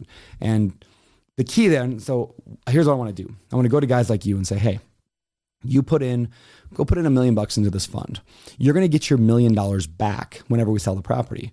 But you put the $1 million in now, you get a 0% return on your money, and you get your money back at the end. Because we're going to take a $50 million property and turn it into an $80 million property, and we're going to give $30 million to kids that don't have food over in some country, right? Think of the massive good you could do in that case. But here's what's cool. You, who just donated, let's say $1 million, your $1 million would have turned into $3 or $4 million over that time. There may be a way, and I'm still working through the logistics of this, that you can write off the $3 to $4 million in the year that you give it. So you give me the $1 million today, and you take a $3 million loss. Well, isn't that what they're doing with I forget what the stock account is called? I don't know. I think they're already doing it with stocks, where you throw your money into an investment account that's specifically meant for charity, and then you're able to donate the full amount of that account. So if it goes from 1 to 5, you're able to donate the 5. Yeah, I think that, so similar thing, just doing it with real estate. And I'm like, when I thought of this, I started putting together with some other real estate investors who were like, oh shoot, like this could because now all of a sudden you make money by donating money like right away. Like you offset your money, you offset your income. Now maybe we can't do it in the year of. I think we can though, but even if not, okay, fine. You get the deduction, $5 million or whatever down the road. Who cares? I think a lot of wealthy people would feel really good. And then every quarter, instead of like a quarterly report, you get quarterly lives saved. Like, hey, this year we saved, or this quarter we saved 45 kids from malaria. Good job. Thanks for your support. Like that would make everyone feel so good. And then the tax benefits come in. And so anyway, that's one thing I'm going to be working on this year on my little sabbatical, is thinking through how do I make that a thing like that. And if we treat all of our life like that, like just always thinking like, what do I got to do next? Like, what's the most important next thing? And then you do it. And then you ask yourself again and again and again.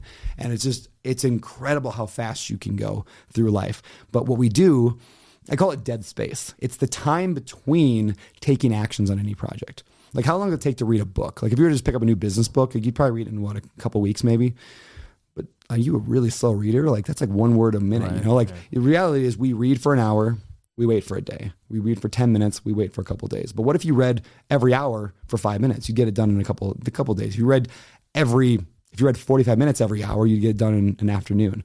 So the idea is like you want to minimize that dead space on the things that really matter in life is just shorten that time. So instead of taking action once a month, you take action every single day, even if it's just a little 5-minute task. So I'm really so motivational. It's getting I know, me I'm too. excited too. Dude, like Yeah. it is life-changing stuff, right? It's the difference between like so many people live their entire life like they're in the backseat of a cab. Like their life is driving and they're in the back seat just like on their phone like swiping and like not really sure where their life's going. It's just like following where it wants to go.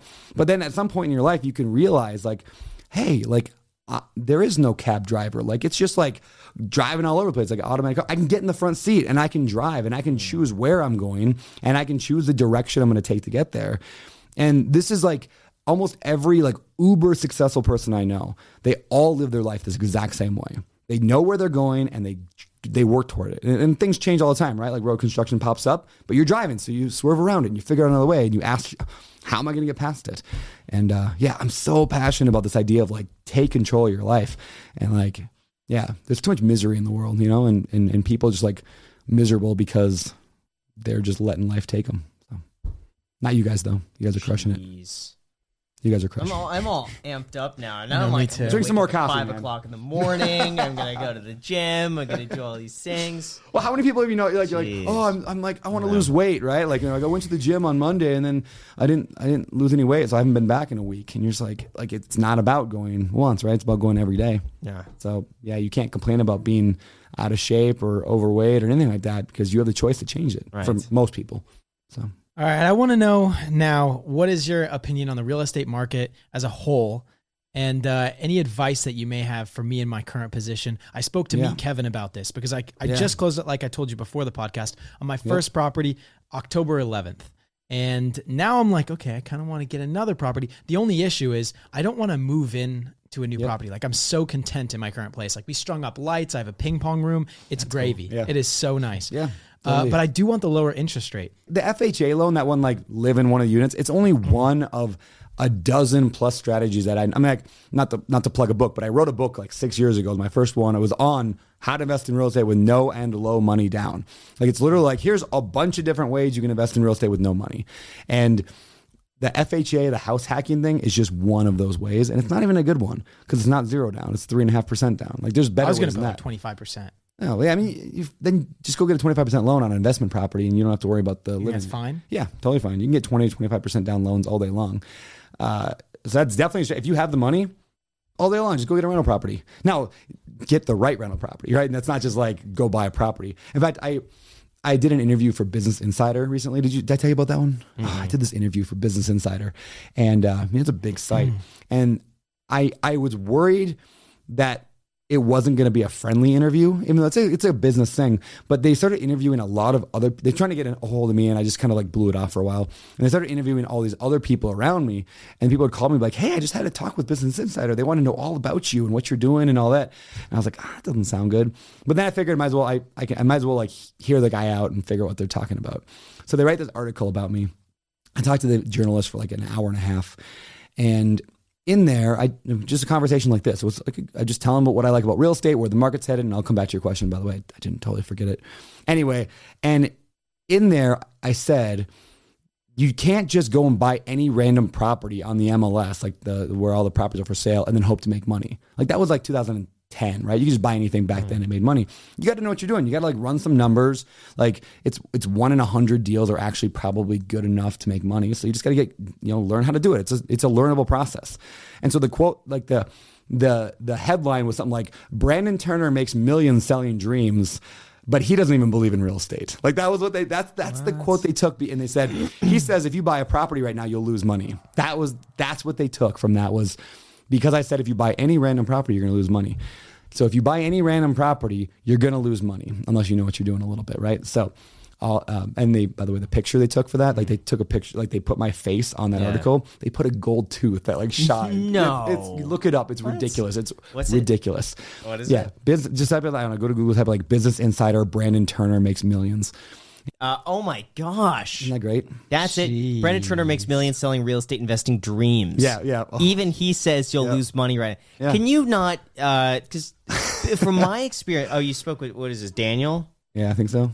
From my experience with Business Insider, they want people to come back. Mm-hmm. It doesn't make any sense if you're unhappy with this that they wouldn't change it. Yeah, well, it was. Did you ask him to change it? I sent an email. I was like, that was an interesting, because I'm here's what the media does today, right? Media, like somebody writes an article. Article's actually pretty decent. There's a little bit of criticism of what, not necessarily criticism of what I do, but more like questioning, like why are people giving influencers money? That was kind of the question they posed in there. But most of it's a pretty like actual factual good article. Yeah. Then some editor or some guy in charge changes the headline because they want clicks, right? They're like, oh, Brandon Turner's got a big name. Let's make it controversial. And they put it out there. So I emailed the guy. I'm like, well, that was an interesting choice for a title. I actually would have shared the article all over, and so would Bigger Pockets, which, have a big reach. We would have talked about it all over had you not given me a shiny tooth and made me look like a moron. Yeah. And he never wrote back. So I'm like, maybe he didn't. Do you have a phone number to call? No, I just left it. I'm like, they deliberately, like, it was a smear article. And again, the question like that they kind of pose is like, I mean, we've raised $100 million from accredited investors. So all rich people, like, it's not like I'm taking money from grandma. We raised $100 million from people in the last year and a half and used that to buy $300 million worth of real estate.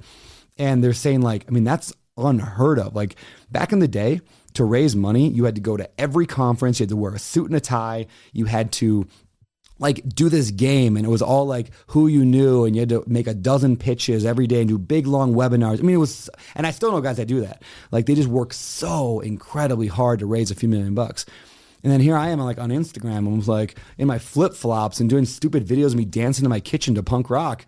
And I'm like, oh, by the way, I'm raising some money. And then people are like, here, take mine, right?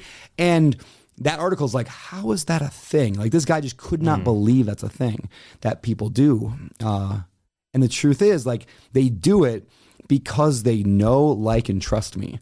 And this is the secret to raising money, is like, when you can get people to know, like, and trust you at scale, like, they understand that I'm not going to take their money and run, because they know that I'm a father. They know where I live. They know that they've heard me for 500 hours on a podcast. So they're like, yeah, I would trust that guy with my money. And they've heard me talk, and they know that I can intelligently talk about the pros and cons of real estate and why I like it and what goes, So real estate investing has changed dramatically over the past few years in that ability to raise money via social media. And I'm kind of one of the guys at the forefront. I mean, of course, Grant Cardone is so much farther ahead than I am on that. I mean, he's raised like $1 billion or $2 billion or $3 billion now. I don't know. He's raised a ton, but it's fascinating. This idea of taking like this kind of niche celebrity world that we're in, and then using that to raise money to then buy big real estate deals, and then you take a piece. It's private equity, it's just at scale. So anyway, back to your question. Real estate market, where's it going? Yeah, down the toilet. No, just kidding. Brandon Turner makes millions. Yeah. I think, of course, we have no idea, right? A couple of thoughts. One, I don't care to some level. I don't really care that much, because if the market goes down, I will just buy more real estate.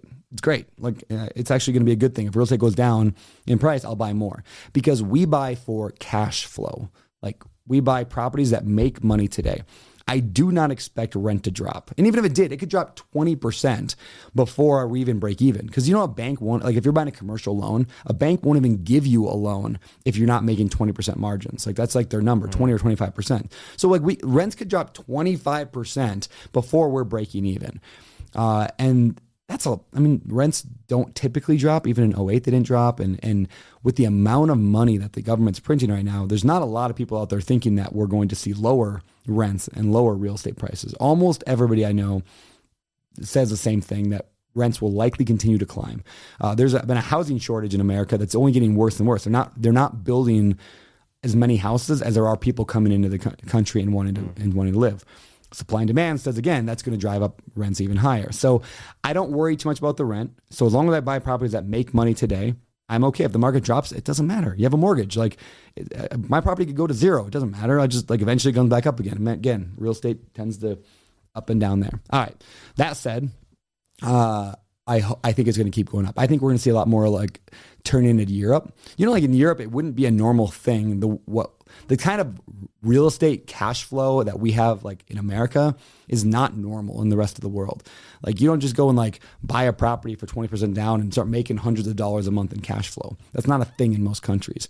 Like for example, Hawaii is probably more similar to what a lot of Europe is, where the house costs $1 million and it rents for $2,000 a month. Versus you can buy a house in Ohio for $100,000 and it rents for $2,000 a month. Like it's like 10 times more profitable than it is in Europe. So I think we're just going to become more and more like Europe and more like Canada, which has been like just crazy expensive. In which case, great, all our properties go up and up and up. So buy properties that make sense now. Run the numbers, learn how to run those numbers, and account for things like we talked about earlier, CapEx, right? Things will break. That pipe at your house, that's just, you know what's going to happen. So if you're setting aside $300 a month for CapEx, that's $3,600 a year. Every other year, you could spend $7,000 on some repair. And it's like, okay, no problem. If you have a problem and money can fix it and you have the money, you don't have a problem. Yeah. It's just business. How do you feel about people villainizing landlords? Yeah. Because it does seem, and we were talking about this the other day, that we're moving in the direction right now where if you're a landlord, you're bad. Yes. Because housing is a human right. And just like you wouldn't gouge someone for food, people need a place to live. Yeah. And as a landlord, you're profiting on that. Yeah. So we're going in that direction. Yeah. I don't think we've seen the worst of it yet. Yeah. And I think unfortunately, I think it's going to continue. I do too. And to a point where you could no longer say you're a landlord. The biggest risk that I think we have in real estate today is, and this is not a political, it is a political thing, but it is if somebody like Bernie or AOC gets in charge and then do something like, you know what, like housing is a right. So we're going to take all rent in America and drop it in half. Like if that, I doubt that'll happen. And I think there's a lot of smart people it sounds ridiculous, but in Washington who would make sure that didn't happen, and they would say, no, that's going to destroy the world. But that is, I think, the biggest risk we have is that housing gets so expensive because the government's just printing some money. So all of a sudden rent goes from $1,000 to $2,000 to $3,000 and jobs aren't keeping up. Then the government might step in and institute rent control or start dropping rents. But they're not going to bankrupt every landlord in America because then everything is foreclosed on and they completely tank the economy. So I don't expect that. I think it's a 1 in 1,000 shot. But that is the biggest risk we have, is that somebody comes in. I mean, there was was it you telling me this or somebody else? That there's a city council person in Seattle who was fighting to say every landlord was going to have to give equity and ownership to every one of their tenants. And that was just a thing because tenants deserve to own where they live. And it's okay, well, are they going to pay their share of the roof when it breaks? And are they going to pay their share of the pipe that broke in front yard? Who's paying that money? There's a reason landlords make money. Now, the other reason I don't worry too much from a political side is that I don't know the numbers, but many, many, many of the senators and Congress people in our world, they own real estate. Most of the rich people in the U.S. own real estate. They're not going to screw themselves. But it's going to be like a cop. Yeah, cops aren't liked, landlords aren't liked. People want to get elected. Yes. I think it's moving in that direction where you can't say, hey guys, we want to be financially literate. Let's save our money. It's a lot easier to say, let's cancel student loan debt. Yeah, I agree. College should be free. Let's tax the people making a little bit more than you. That's not fair.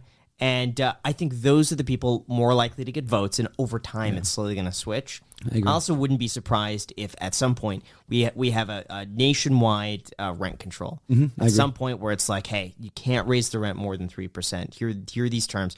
Or they basically say to people, you cannot own more than 5 properties. Yeah. You have a main residence, a vacation home, and 3 rentals, and that's it. Yeah. Or if you're married, well, now it's 10 properties that you could own between the two of you. Yep. Something like that. And then once you reach your 10th property, then it's well, now you got to sell one of them to buy something else. Or maybe they start progressively taxing it. After 5 properties, then you pay a surtax on that 6th property, like an extra 10% or something like that. Yeah, I just think that there will always be a way to outsmart the politicians. Always. There's so many rules today that were years ago, we're no, I can't believe you made that rule. And then okay, we're going to start an LLC and they're going to own the property. I don't own it. This company does. Yeah. And you wrap it in this company and you put it in here. You always find ways to outsmart the politicians. And maybe this is a problem with democracy and capitalism, but the people who have money and are well educated, they can afford the lawyers and the people to get around the laws.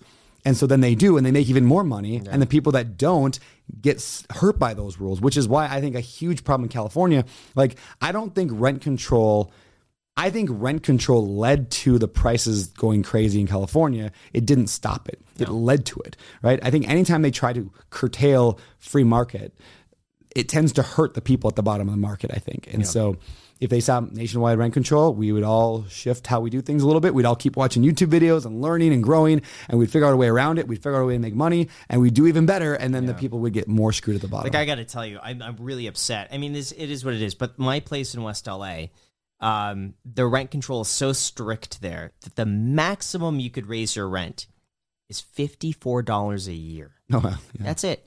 And the place would probably rent for all in like $10,000 a month and $54 a year. So my property tax goes up higher than my rent increase on the property.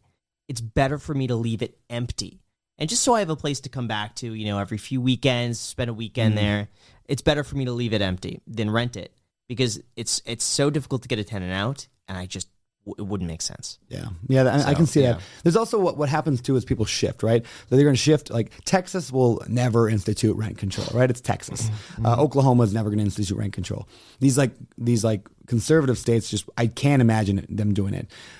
Therefore, people just shift there. I mean, and those who want to tackle the problems of rent control, there's ways to make money in that too. They're going to do that too.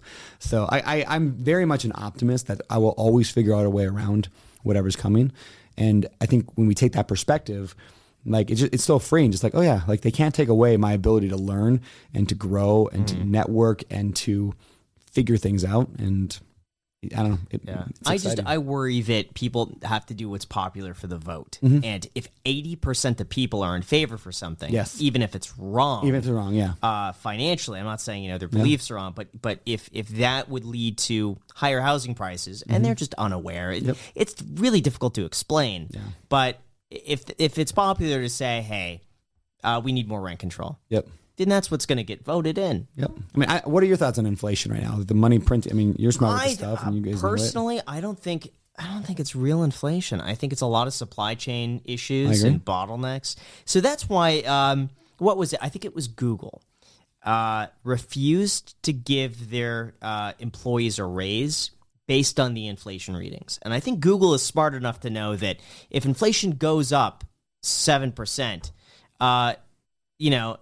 this isn't a permanent thing that's going to last another 10 years. So they're like, why are we going to increase wages 7% when this could go down 3 years from now? And then what? We're not going to bring down their wages. So what, if we see deflation, then we could pay less? No. So I think it's probably another 2 years where we're going to see crazy high prices, but I think probably another 2 years. I would say the biggest risk is if another variant comes in, which is more contagious and more severe in terms it seems like the Omicron, however we pronounce it, was a bit, it kind of blew over. But if something similar to that comes up where it's like, oh crap, well we have to dial things back now, that's probably the only thing that would risk inflation. But I think it's just supply chain. Yeah, I think so too. I think that it's causing. I mean, that we saw it in lumber. 2x4 went from $5 to 10 to 15 to 20 down to 7, and now it's back at 7 or 5 or whatever. It moved in the supply chain. So I'm sure that accounted in there, and they call it inflation. It's not quite, but I mean, my limited understanding of economics just says that you can't print the amount of money that they're doing without expecting some inflation in the future. Right. And also the amount of money that they keep giving tenants to pay their rent. And if another variant does come, it just comes to us anyway, the landlords. Further reason why they don't like us. And including my buddy David's always telling me and everyone else to stop talking about the tax benefits of real estate. He's like, we don't want them to know. The more we talk about that, the more angry they're going to get when they realize what we're doing. It's not illegal and it's encouraged. The government wants us to buy big pieces of real estate to provide housing.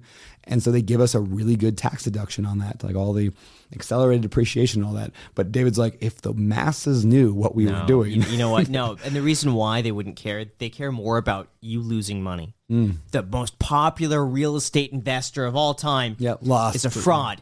He loses money every year. Yeah, they love that gets more clicks than this tax loophole. people care more about, oh, we lost money. Yeah, I lost $3 million last year. Yeah. On paper, I lost $3 million. And therefore, because I'm a real estate professional, it offsets all my income. Yeah. And so it's really sad, actually. See, that's what what's David incredible, hates. You could carry that forward into future years. So You now can. if you make $3 million the next year in Yeah. profit, now Yep. you're doing nothing. Yep. It's crazy. The tax benefits of real estate. Like when I look at real estate, I'm like, here's why I love it. I mean, there's business is great. I love business. It's great for making money too. But real estate has like these kind of 5 things that are going for it, right? There's cash flow, which is awesome. You buy a property, makes extra money every month, every year. Hopefully you buy the right one, right? You get appreciation. It goes up in value over time. That's just how real estate tends to go. 3% on average per year over the last 100 years. And then there's the loan gets paid down.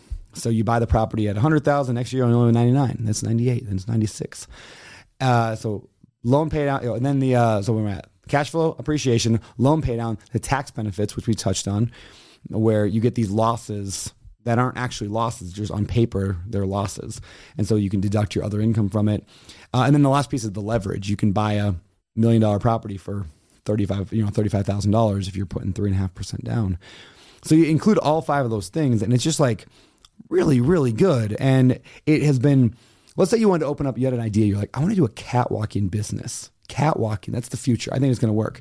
And so you go and build your catwalking business. You have no idea if that's going to work. You've never met another catwalking person. You don't know, but you think it's a good idea and you try it, and that's why 90% of businesses fail, right? But real estate, like, you're like, I'm going to buy a duplex. You can go buy 100 books on exactly step-by-step how to do it. You can listen to 550 episodes of the podcast where I tell you how to buy a duplex. It is so documented and formulaic that it's kind of hard to screw it up if you just take the education. So that's why I like real estate so much, is it's like anybody can do it. You don't have to be good. You don't have to be smart. You don't have to have money. There's a million strategies, but it's all been so well done that you can figure it out if you want it. So it's there. You're the first person to really get me hyped. Now I'm hyped on real estate again. Real estate's so good. Yeah. Let me get you even more hyped, right? Right. So here's why I love real estate even more. So I call this a stack, right? So the stack, think of it this way. You're going to buy, I said earlier, if I can make $100 a month on a unit, like let's say one house, I want to make $100 in profit after all the bills have been paid, including setting aside money for repairs and CapEx and mortgage, insurance, all that stuff. I want to make $100. Well, you're like, that's stupid. I mean, I can go make a YouTube video and make $100, right? I can go and sell Girl Scout cookies and make $100. I'm like, yeah, you're right. And that's a lot of work to buy one house. You have to learn all this new stuff and this lingo and all this effort to buy $100. But then you take that knowledge you just learned and you're like, okay, I'm going to buy a duplex now. And so you buy the 2-unit property. And now instead of making $100, you're making $200 plus the original $100 you had, right? And now you're at $300 a month. Again, like, you could sell Girl Scout cookies for that. But then the next you go buy a 4-plex. And then you buy an 8-unit after that. Then you buy a 20-unit after that. And now all of a sudden, now you're like, well, I'm making $4,000 a month in money. And then you buy the, I don't know, what was that, 20-unit, 40-unit. Then you buy the 80-unit. Now you don't have to be formulaic like that, but the idea is exponential growth, right? So up until 3 years ago, I had 100 units. It took me 12 years to get 100 rental units. It took me, really 2 years. I bought my first big one 2 years ago now, 2 years and 2 weeks ago. So it took me, 13 years to get to 100 units. It took me 2 more years to get to 3,000.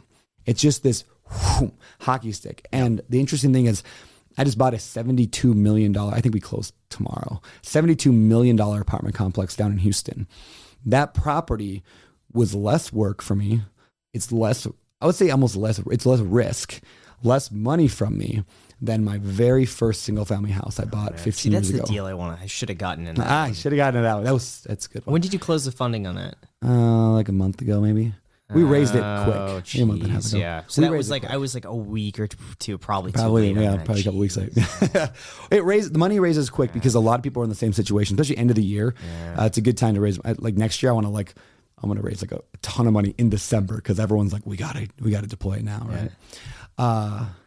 But anyway, yeah, it's powerful stuff, and so the knowledge and education. That's what's important. That's why earlier, to circle back, those early deals in Washington, Washington State, I had the 30 units. Like I value them so much because they got me to where I could then get to the next level.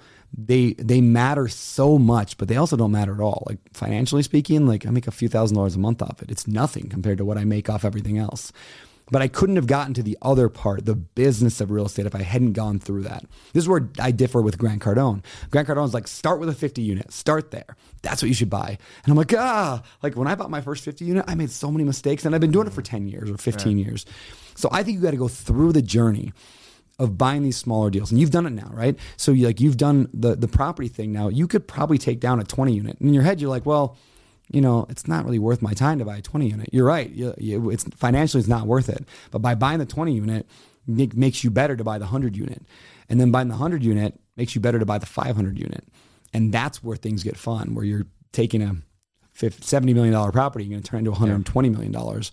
And at that level, you got a whole team that runs everything for you, and you're just using your platform to raise the money. Why don't you just do commercial real estate? I mean, that's pretty much what it is. But would you do that and buy like a Jiffy Lube or something like that? Yeah, I would. So they call those triple net lease, right? And I can't remember what it stands for, but it basically means they're great in that. What is it? Net taxes. Insurance, tax, insurance, and repairs, right? Yeah. So basically, you don't have to do anything. Man, this is you know about this stuff. It's super cool, right?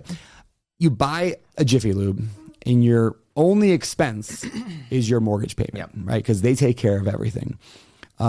It's a good idea, but here's what's wrong with that, or what's scary. Jiffy Lube leaves; they go to business, right? Like forever, people were like Walgreens and CVS. They are the thing to buy because they are never leaving. And then, like CVS announced a couple days ago, right? It was like they're closing 900 stores. Like they're like Walgreens and CVS will be out of business in 5 years, or at least like heavily diminished. Why? Because Amazon, right? So the problem with triple net lease, in my mind, is a lot of them are single asset, meaning they're one tenant in one location. And if they leave, you're going to have a year, 2 years, 3 years of just an empty property. And it's going to cost you $500,000 just to renovate it for the next guy. And then they might stay for 5 years. So I'm not saying you can't do that. It's a good model. It's just there's risk there. And so there's also what I like to do is value add real estate. So we will buy the apartment for $70 million, and we'll put $5 million into paint and remodeling the units and make it really nice. And immediately now it's worth 90. Like just by doing that remodel and raising the rent, now it's worth way more right away. The Jiffy Lube, you buy it for $5 million.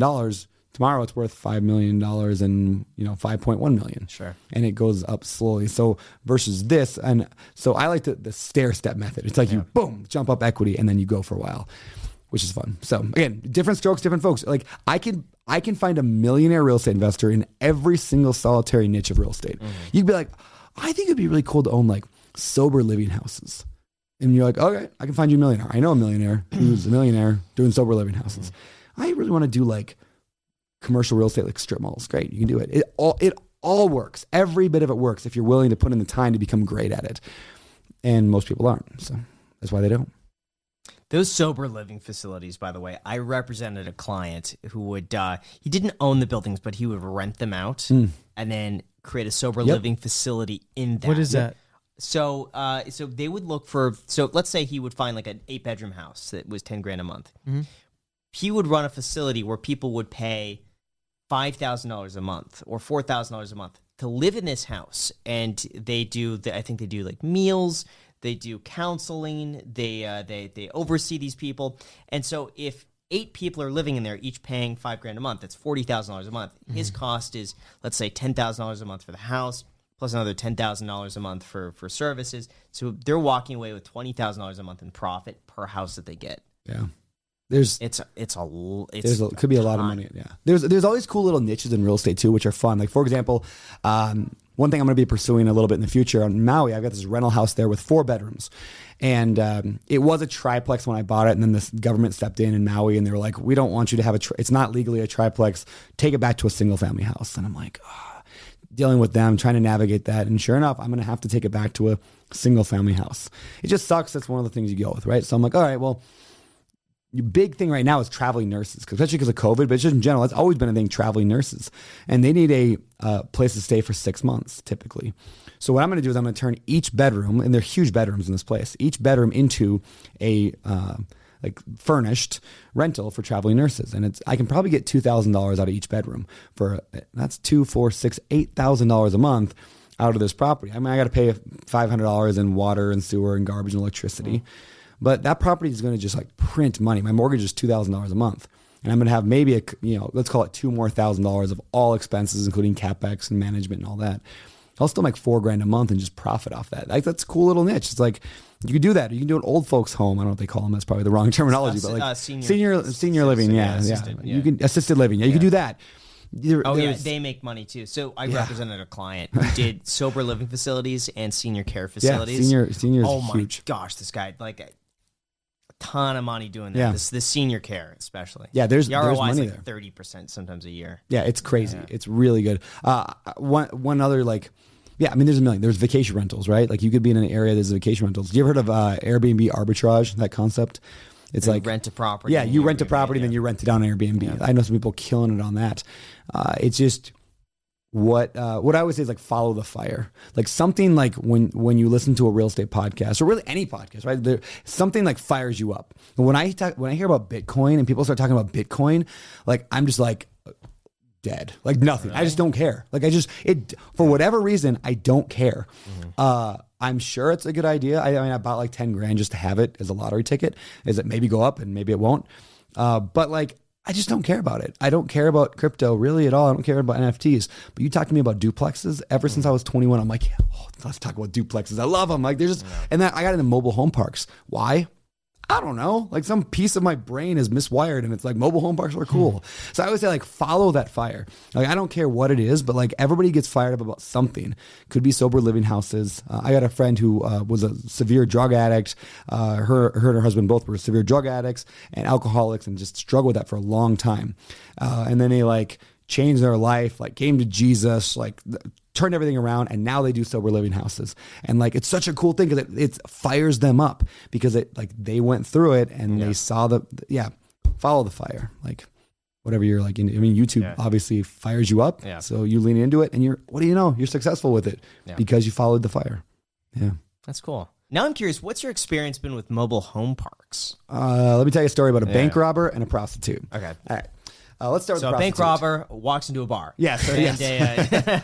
We'll start with the prostitute, who's actually not a prostitute. So we got a call. To our property manager. My very first mobile home park I ever bought. I get a call. The property manager gets a call from this gentleman. They left the messages in the middle of the night, and the guy says, "I wish I had the recording. I'd play it. It's so funny." The guy's like, "Hey, my name's I'm not going to tell you my name for obvious reasons. And I was just over at whatever park, unit number 12, and went in there and met the lady through Craigslist, and I went in there and I paid the lady her money and I took off my clothes and I laid in the bed. Then her boyfriend comes in and robbed me. I'm not going to the cops with this, so I just wanted you to know." And so that prostitute who actually was a thief, which is because that's actually the perfect crime, right? What's this guy going to do? That's true. Yeah, so for those who want to make some good money, let me tell you a great strategy. You just go to Craigslist. I didn't even isn't that crazy? That. Yeah, it's like robbing a thief. But wait, was that someone in your trailer park? In my trailer park. Now, we buy nicer trailer parks. We try to than that. But so that's first story. The second one, a little bit more boring. The guy robbed a bank and then fled, and the FBI was after him. And we had to repossess both. Anyway, the first lady, she left after like a month after that. It was just hearsay. We actually didn't know she was a thief. It's just some random guy calls, right? I'm sure she was. But I'm not going to evict the lady because somebody said that. Obviously, we watch closer. The bank robber, we had to repossess his house after a while. So mobile home parks are fun. They're good for stories, but really they're good for cash flow. Like they make good money. And here's why I like them so much. If you buy a rental house, let's go apartment. You buy an apartment complex and the plumbing breaks, the toilet breaks because the tenant flushed a contact lens bottle down the toilet, true story. Then I go over and I have to pay somebody to go and fix that. But in my mobile home parks, if a tenant drops a contact bottle down the sink, they have to pay that. It's their home. Like I don't own the home. They own their own home. So I don't have to deal with the ups and downs of dealing with repairs and contractors and all that drama. Now there is an aspect of that because we bring in a lot of homes, but that's what my favorite thing is. Like it's fairly stabilized cash flow. Like it's like triple net lease in a way because I don't have to deal with the repairs, maintenance, or any of that. It's just like they pay rent. They even pay their own water bill. And so my expenses and the headache is pretty low. Plus, because they own their own home on my land, they don't typically leave. They'll stay for years and years and years because they can't just move their house. It's expensive. And there's some investors who have like gloated over it over the years, like that we trapped them in our park. And like I don't want to think that way. Like but it's kind of true, right? Like in a way, they are low income. They can't just pay $10,000 to move their home to another park, and so they kind of are stuck there. Now, some people say that's then you shouldn't do mobile home parks. It's immoral to do that. And I'm like, well, I mean, there's people at that level, so they can have crappy landlords that take advantage of them and treat them terribly, or I can help them. It's like there's going to be low income people everywhere. So I just happen to serve them, and I serve them well, and I try to treat them well. We don't jack their rent up. In fact, the other thing I love about mobile home parks is that we buy them partially empty. I like that. So if you go buy an apartment complex, it's a 100-unit apartment complex. And for some reason, they've had a hard time getting tenants lately. They're only 80% full, let's just say. You still pay 100% for that property. You still pay as if it was 100% full. That's just how commercial or apartments are. With the mobile home park, if it's only 80% full, I pay 80% because there's no homes there. And then we are really good at finding homes, moving them, and then setting them up and then selling them to tenants. And so every time you bring in a new home, I can take a property from 70% or 60% full up to 100% full. And then at the same time, I can shift the water bill over to their responsibility. I can manage it better, get more people paying rent on time because I'm actually a good property manager. And all of a sudden, I've doubled the value of that park in a short time. In fact, our very first fund with my company, we bought 3 mobile home parks. Total price was $6 million, 6.1. We just sold it for 13. Like in 2 years, we went from 6 million to 13. Our investors got a stupid good return on that one. We won't get that, I'm sure, every deal in the future, but that's what's fun about mobile home parks. Plus the stories, the bank robbers and the prostitutes. What's the return that you usually get on a mobile home park? 30%, 20%? I mean, so the deal, that first one, we ended up, our investors they get roughly 70%, give or take, of the deal. We, as the company that owns it, we take about 30%. So they got like a 35% return on their money, like per year, like IRR. They got like a 35%, which is phenomenal. I mean, we project like 15 to, if we can get 20, that's a home run. But 15 is good. We kind of we say we underwrite to 15%. So if we can determine how much to pay for a property by working backwards and saying, okay, well, if our investors need 15% IRR, then working backwards, we can pay 6.1 million. And that's what we offer. There's no emotion there. It's just like, this is the numbers. If we can make it work, great. If not, move on to the next one. So makes me want to invest. See? What's the qualifications of an accredited investor? Isn't it just $250,000? It's like 200. Yeah. It's 200 if you're single, 300 if you're married, or you have $1 million net worth, or you have like a Series 7. The crazy thing is, no one checks. It's like, as far as I'm aware, for accredited investor, all you have to do is just self-certify. It's like, I'm an accredited investor. Yeah. Yes and no. That's okay. Yes and no. So there's a little distinction here. Yeah. You're right with. This is probably getting into the weeds that maybe people won't care about, but there's mainly two types of syndications. There's what's called a 506B and a 506C. So a 506, and this is important for you to know down the road I'll tell you what, for obvious reasons in a second. A 506B means it's your friends it's friends, family, people you maybe know, have a connection with. You go to conferences, you meet people, who shake the hands, all that we talked about earlier. Almost everybody does that and has for the last, X amount of years. Because to do that, you can, accredited investors just have to say they're accredited. And B, you can take money from up to 35 non-accredited. So from like your buddy who makes $180,000 a year, he can give you $50,000, not a big deal. The other option is the 506C. That's what I do. That one says you have to prove that they're accredited. That's actually go through a process to approve it. There's actually companies out there that will do that for you. It costs a few $100, we pay it. And they have to prove it. They have to bank statements, all that, right? And we can only take money from accredited investors. So like, why would we do that? Like that sounds like the other option is way better, right? It's because with the other option, the one that I don't do, you can't advertise. You can't talk about it on your podcast. You can't put it on a Facebook ad. You can't put it anywhere publicly. Like it's very like, in person, it's a family friend. So if you are an influencer of any kind, imagine you had a real estate thing and you could not talk about your real estate. Right. It would suck. Got it. So the people who have an audience like me, that's why I've been able to raise so much money, is because I do 506c. It just sucks because there's how many people are watching this right now that would be like, oh yeah, that sounds cool to invest. Oh, I don't make $200,000 a year. And so they can't. I wish I could. Yeah. So Grant Cardone has a model. There's a third one out there that you can get the best of both worlds. It's just super expensive and complicated and leads to a lot of headaches. Like he got sued, he got sued by like somebody who put in like 10 grand. Like I don't know the whole story, but like Yikes. the guy who puts in 10 grand is the guy who sues you because he's like, oh, Grant said I was going to make 15% of my money and we only made 2% or whatever. You're like, he said 15% IRR. That means like spread out over the course of the investment. At the end, you get most of it then. It's always the guys that put in 10 grand that cause you the problems. I've got a few people who put in millions. Yeah. You never hear from them. Yeah. Like you never, because they trust you. Like so anyway. Crazy. I've always noticed that in real estate too. Generally, the people spending the most wouldn't care. They're just like, hey, just give me a house at this. The easiest deals. Just what do you want me to say? All right, done. Yep. That's it. And meanwhile, the people in the lower price points comb through everything. They're like, you know what? My father said that this was a bad term. We should cross that out. It's like it's a standard CAR form. It's like, but no, we don't agree with that one sentence. It's always those. Yeah. It's actually one of the great things when we raise money. We raise a lot of money. We will like tag people as like they're going to be difficult to work with. Like they're the ones that like they want to go through every single line and every single thing, and like they'll like look at our documents and be like, oh, you only have 134,000 here for paint. This just seems a little bit too low. I think you're probably going to be at more like 140 or like or whatever. I'm like, listen, man, like we've been doing this for a while. We've got contractor bids. Like you're like an armchair quarterback. Maybe this isn't the right investment for you. Like we will like just not take people's money. And like people will ask me sometimes, like, "Hey, should I put money with this guy? His investment." Now, this is going to sound really bad, but I'm going to say it anyway. When I invest in other people's syndications, I almost never look at their like PPM or their information. I don't care because like I trust them as a person. They're people that I know. I like them. I trust them. And so like, how am I going to go through their documents? They put 100 hours of work into analyzing this deal. Am I going to go in there and be like, I don't like how you put only $55 there a month for rent raise. I think you're only going to get 50. Like, I don't know.